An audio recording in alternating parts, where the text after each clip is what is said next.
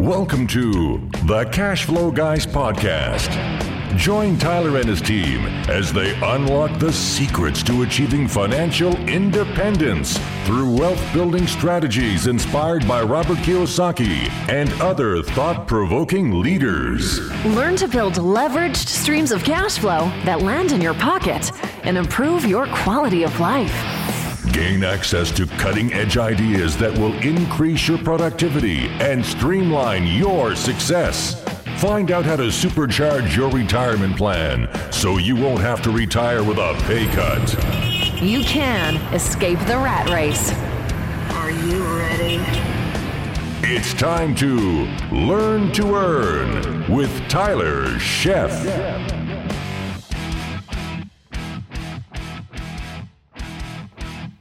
Welcome to the Cash Flow Guys podcast. It is that time again. We are here for another episode, and I hope you are ready to learn to earn. My name is Tyler Sheff. I am your host. If this is the first time tuning into the podcast, first of all, thank you for coming. I appreciate it. A lot of you are, of course, loyal listeners. You've been here since the beginning. Some of you have been here about halfway through the journey. Regardless of how you got here, why you're here, I am glad you're here. The team and I appreciate you taking the time to come out and spend a minute with us, taking your real estate investing to the next level. So today we're going to talk about how to get to the facts. And with that, I mean due diligence. Now, we talked about in previous episodes the fact that sometimes the numbers are less than accurate, let's say, and I'll be nice by saying less than accurate. And today we're going to talk about how we're going to get that back to accuracy, because accuracy ultimately is important. You know, granted, if we just tried to analyze a deal only based on the numbers we were provided and we tried to go to closing without any due diligence, most deals would never get closed. That's a fact. And instead of looking at this from a negative perspective, and the episode last time we talked about why sellers lie and why brokers lie, and today we're going to talk about how to actually get past that, how to get past the manufactured information, how to get to the true meat of it, to the facts of life, and the things that you're going to need to be able to get going in the right direction. So talking about due diligence is one of the most important parts of deal crafting. I'll be perfectly honest with you. Now, my humble opinion, there is no deal until a closing has happened. Okay. A closing has already occurred and a realized profit has been achieved. If you haven't made your profit, because remember, you make your money when you buy. So the deal's not done until whatever you're going to do is done. And by that, I mean, let's say you're going to do a value add opportunity. So you buy the property, it's running at a loss for a while. You're going to reposition it, stabilize it, get it all dialed in. At that point, then I consider the deal done because everything's status quo, everything's moving on. However, we have to understand there's a journey to get there. That doesn't happen on day one. I don't care if you buy new construction. There's going to be a period of adjustment, a period of time to where things are going to be a bit discombobulated maybe in getting started. But then as you work through the deal, you've worked through the process, you will see things starting to pick up, things starting to change. So with that, the first step to buying safe, the very first step to buying safe is, and more importantly to buy smart, is you've got to be a pig. You got to be a professional information gatherer. I learned that from Jay Massey, one of my mentors, and nothing could be more true. You got to get good at gathering information. That's a fact. Now, if you're not the type of person that's good at asking questions, or if you're uncomfortable asking questions, that's okay. That just means that you need to find somebody who is good at those things, somebody that has those skills, put them on your team and get them to work. Because if you're going to have these answers no matter what. Okay, let's say you get this under contract and you think it's a great deal. You're going to have to answer to somebody, whether it be you have a private money lender, maybe you've got a bank involved, you're getting a mortgage, whatever. Somebody is going to need this information at some point during the process. And frankly, if you're doing a deal without getting this information, that's very, very dangerous. You're putting yourself and potentially other people in financial jeopardy. And I wouldn't put yourself there. It doesn't make good sense. So first of all, to be a pig, to be successful, we've got to learn how to be a better listener. This is a hot button of mine. I get people call me on the phone on a regular basis, and from the minute I say hello, they talk until it's time to hang up. I kid you not. Okay, we have to learn how to be better listeners by using our ears. Okay, it takes your ears to listen, not your big mouth. Now, granted, I have a podcast basically because I spend a lot of time listening to people talk on all day. This is the one chance I can have a conversation without people interrupting me. So there we go. I don't know if you're pushing pause when you're at home. That's fine. I'm just kidding. Not really. But you got to get good at being a good listener. And if you are a terrible listener, then again, I'm going to say this. You're going to need to put somebody on your team who's a good listener. Okay? Maybe a mom. Women tend to listen better than men in most cases. It's been my experience anyway. Find somebody who is a good listener. Find somebody that possesses that skill. Empower them to go to work, okay? Empower them to make a difference in your company. So now that you've got a good listener, you're going to have to employ them, or hopefully that good listener is you. You're going to have to get them on board with the 70-30 principle, okay? Just because you may think they're a good listener doesn't necessarily mean they are. The 70-30 principle dictates that we're going to listen 70% of the time. We're going to talk 30% of the time. And here's the deal. When we're talking, we should only really be asking questions. If we're not building rapport, we should be asking questions. And asking questions is extremely important, okay? Extremely important, because you're not going to get the information that you need to do the deal unless somebody opens their mouth and asks the questions. And some of those questions, I'll be honest with you, can be challenging sometimes.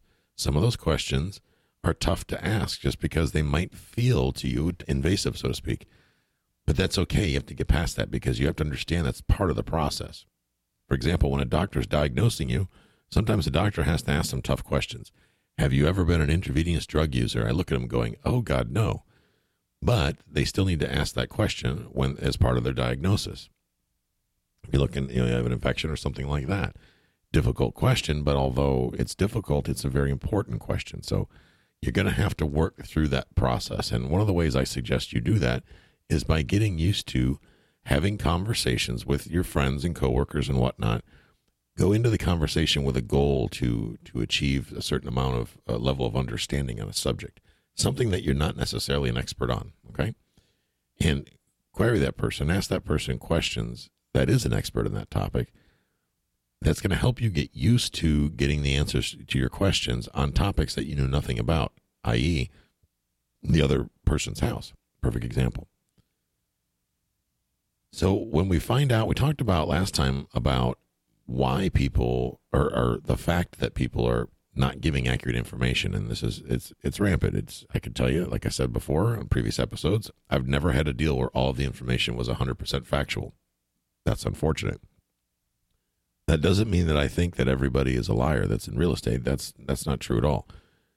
Contrary to that, I feel that there are many, many reasons. And this week I want to talk about some of those reasons, and I want to go into how we're going to get the information specifically. So let's go ahead and get started. We're going to talk about why they hide the facts or why they don't provide accurate information. And I'm going to tell you, reason number one is the sellers are scared, okay? Understand that sellers are as scared as you are. When you're negotiating, you're going in to make an offer, you're in due diligence, you're getting inspections done, whatever is going on, you have to understand that the other party is in fact as scared as you are. They are absolutely as scared as you are. So you have to understand that. And sometimes that fear causes them to omit very important facts, okay? So it doesn't mean necessarily that they're intentionally trying to be dishonest, or maybe it's just a tactic that they've come up with, a defense mechanism, if you will, because they're scared, because they're simply scared. And that's completely understandable that they're scared. It's a big deal to sell a piece of property. It's not something that the average person is just simply okay with. I mean, they're okay with the payday, but sometimes the journey getting there can be a challenge in itself. So another reason is they don't have a handle on the income expenses, and that's a fact. They simply don't understand where they are in the investment. They simply don't know, is really what it comes down to. I can't tell you how many deals I've reviewed over the years that the seller had not a clue what their expenses really were. All they knew is they were writing checks, and bills were coming in and money was going out, and it didn't feel right. But the fear crippled them. They were so scared to really get the true answer to the situation that they had to start thinking twice about it. And then they decided that it better just be better to sell than it would to solve the problem. And there's nothing wrong with that mindset. That's how I buy property. I mean, I'm kind of okay with that. because it's a great way to source opportunity. Somebody else has a situation they cannot solve on their own. We provide that solution to them. That's the core of my business. That is absolutely the core of my business. So embrace that. Embrace it. Sometimes people just get overwhelmed with that which is going on around them, that some situations are just too insurmountable to overcome for them. And that doesn't mean that they're bad people or they're weak or whatever. It just means that they don't process things the way you do, and they don't necessarily deal with things in the same manner that you do. So use your experience, use your problem-solving abilities to get to the bottom of it, okay? Now, many people, and I just had this happen the other day, they've overpaid for the property, okay? Whenever they bought it in the past, they've overpaid for it. And now they're trying to recover from that. And again, that goes to, they're embarrassed. I just had this deal the other day. It was a 6-unit property over in Sarasota or Bradenton I'm working on for some friends and some buyers of mine. And we were looking at the deal, and it's overpriced, and we were negotiating with the agent. And I think what really happens here is that the agent has some sort of a relationship with the sellers, friends or whatever. She was extremely, extremely protective over the situation. She was not very experienced as an agent in multifamily, and they wouldn't come off their price at all. And I went and looked back, and she kept referring back to, well, they paid $300,000 and some odd for it back so many years ago. It's like, well, that's 13 years ago, ma'am. I mean, I get that what they paid for it, but let's be honest, that's 13 years ago, folks. 13 years. So, and she said, well, they've paid $330,000 for it, and they just put $30,000 into it. I said, I understand that. However, they've owned it for 13 years. They've made a positive cash flow, at least they should have, for 13 years. You do that math, they've done quite well. So you got to leave a little bit of meat on the bone for the new buyers, because they're not buying these buildings because they're sexy. They're not buying these buildings because it looks good with a photograph sitting on their mantle. They're buying these because they need some sort of a return on their investment. That's just logical. Now, in this case, the deal didn't come together because we were just simply too far apart on numbers. The buyers that I'm dealing with are very sophisticated. They're very smart, which is the type of people I like to work with, because these buyers are not going to buy something just to buy something. See, that's the type of client that I work with, that I love to work with. That's the type of client. These are one of my favorite clients because, and they've become good friends of ours because they're intelligent people, number one, and they take the time. They're not emotionally buying. See, they're buying because they want to expand on their horizons. They want to guarantee their retirement. They want to make a return, a significant return, a fair return, because you can be fair and significant at the same time, but they want to make a decent return on their money. So they come to us because of my experience and the experience of my team to help them make great deals. I can't help that these sellers overpaid for the property, and rest assured, we're not done yet. Now, granted, somebody may buy us out from underneath this deal, come in with cash, whatever, and buy us out before we have a chance to buy this thing. That's going to happen, folks. But that's not a big deal, because it's better than us stepping into the seller's quicksand. Larry Harbolt talks about that in his podcast, The Real Deal Podcast, my friend Larry. We can't step into the seller's quicksand. Larry's adamant about that. He teaches that in all of his classes. Don't step into the seller's puddle of mud. Okay, just don't do it. Another reason is brokers are trying to inflate the price to make the seller feel better and more agreeable. And I have this happen a lot. I hear this a lot. Sellers or agents are afraid to say no to the client. They're afraid if they don't capitulate, if they don't agree to exactly what the client wants, they won't get the business. And that may very well be true, because the sellers, in a lot of cases, are not savvy enough to realize they're hurting themselves, that they're not benefiting themselves at all by overpricing the property. That just doesn't work. And more importantly, by concealing the facts. You see, when you conceal the facts, as you well know, now everything becomes in question. We scrutinize everything now because we've already been given inaccurate information from the word go. So it's only going to get worse. Now we're skeptical. And when we're skeptical, what happens, ladies and gentlemen? We dig deeper. That's exactly what happens. Sometimes the sellers are frankly embarrassed that they've done a lousy job managing the asset. And this is very, very popular, especially in my market. We've got a lot of accidental landlords, or people that are landlords that probably shouldn't be landlords. And based on that, they're embarrassed. They know that they've done a terrible job. So they inflate the numbers because they're prideful people. They don't want to show the world that they've done a terrible job or they made a bad decision or they made a bad investment. Nobody wants people to say, hey, look, you're a screw up. So they're going to sometimes provide information that is, I'm going to say, less than accurate, mainly to to protect their own perceived self-worth. Is it right or wrong? It's not my place to judge. It is a waste of my time when their information is not factual, but that's why I have to charge what I do, because a lot of what I do as an agent when I'm working for other people, representing other people, is I spend a lot of time researching that would normally be non-compensated time. So when it comes down to a deal actually coming together, we have to charge a fee that is commensurate with all of the other stuff we've done for free. Here's the good news, though, is that our buyers don't pay our fee. Our buyers don't pay our fee at all. So the service that we provide to qualified buyers in our market is absolutely free of charge to them. It's all about understanding where the money comes from, but I digress. So let's talk about how to get the info. Okay, now we've realized we need to get the info. We've realized the info we have is not accurate, that it's just bad info. How do we get the correct info? Well, here's the first one, the most important one. This one stumps most people, but I'm going to go ahead and say it nice and slow so you get it. So if you're driving, I want you to pull over, grab a pen and paper. If you don't have a chance to pull over, that's fine. You can go back and rewind. It's 3 little letters. It's not real hard. When you need to know the answer to a question, are you ready for this? You ask. Yes, you ask. A-S-K, ask. Ask them directly. This is why I love being face-to-face whenever I can with a seller. This is why I love being face-to-face with a listing agent whenever I can, because you look them in the eye and you ask them a direct question. Okay, you look them in the eye and you ask the question, and then ask for the answer. And then when you ask the question, hopefully receive the answer. People have a difficult time looking you in the face and bull-faced lying to you. The minute you see them look down, look up, look sideways, look everywhere else, you know that they're probably not being 100% forthcoming with the information. There's a very good truth serum, so to speak. There's a little web program called Zoom.us, Zoom.us. It is a free web teleconferencing platform. You got a webcam on your phone or your computer.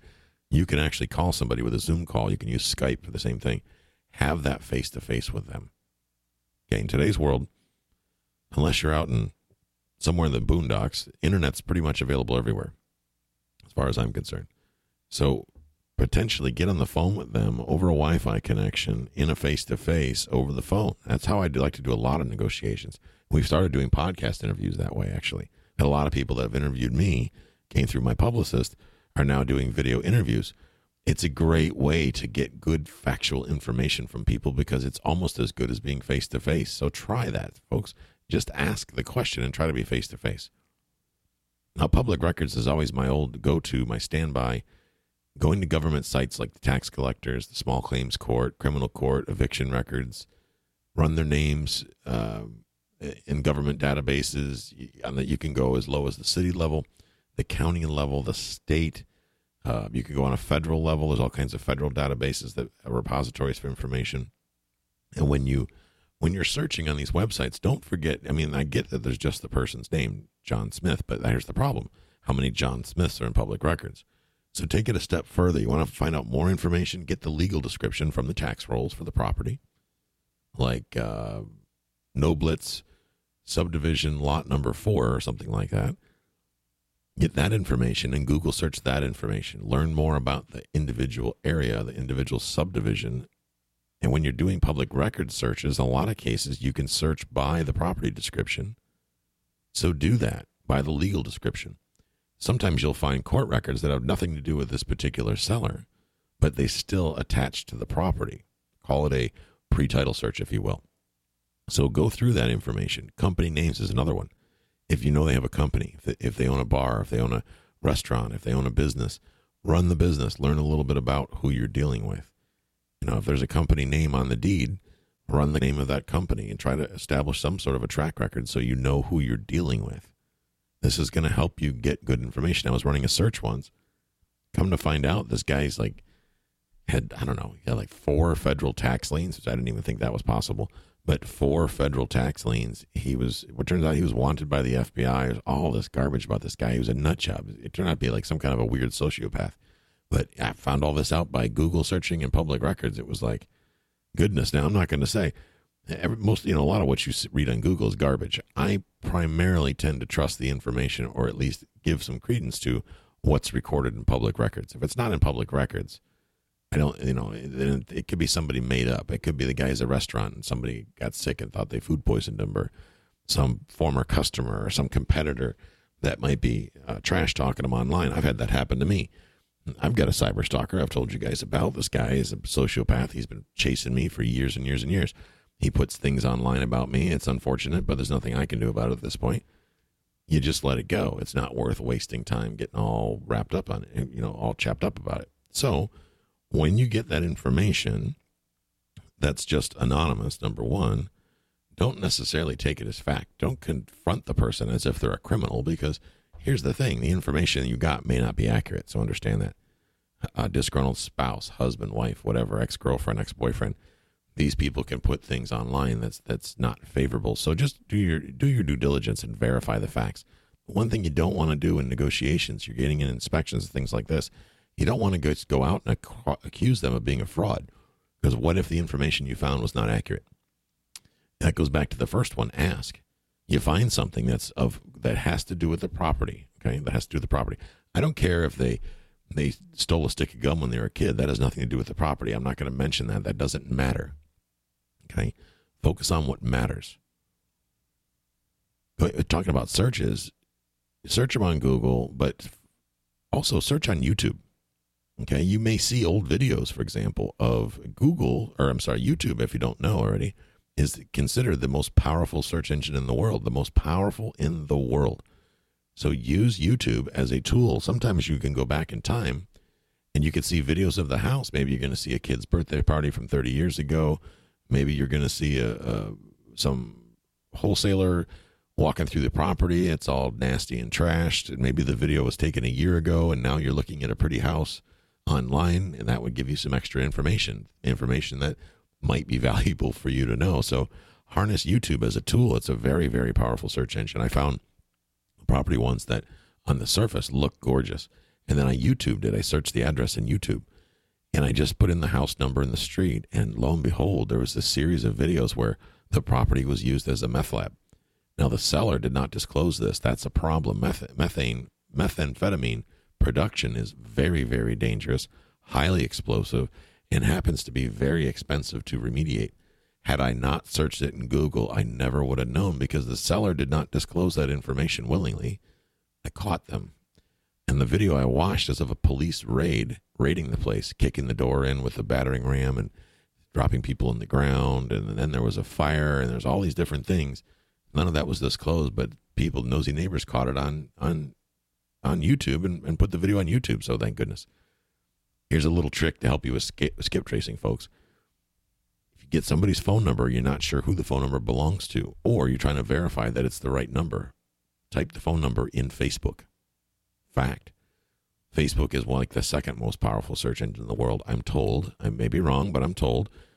And I've tried this. If you're trying to skip trace somebody, you happen to have a phone number but not a name, type it into Facebook. Chances are it's going to attach a name to it, and that's going to help you track people down. Okay? It's also interesting to kind of, take a look at their profile, the sellers. If they're in the profile and they're complaining about the house and, oh my gosh, that flooded last month and I can't believe it, I'm selling this crappy house, whatever. Well, you'd be amazed that people will talk about anything on Facebook, and then they complain that, you're snooping on me. Well, if you wanted it private, don't put it on Facebook there, buddy. But people will spill the beans on Facebook. For that matter, run the address on Facebook. You'll see garage sales. You'll see similar stuff that you'll see on YouTube, but even more. So run the address on Facebook in the search bar. I do that on a regular basis. It's amazing what you can learn about a property and the owner.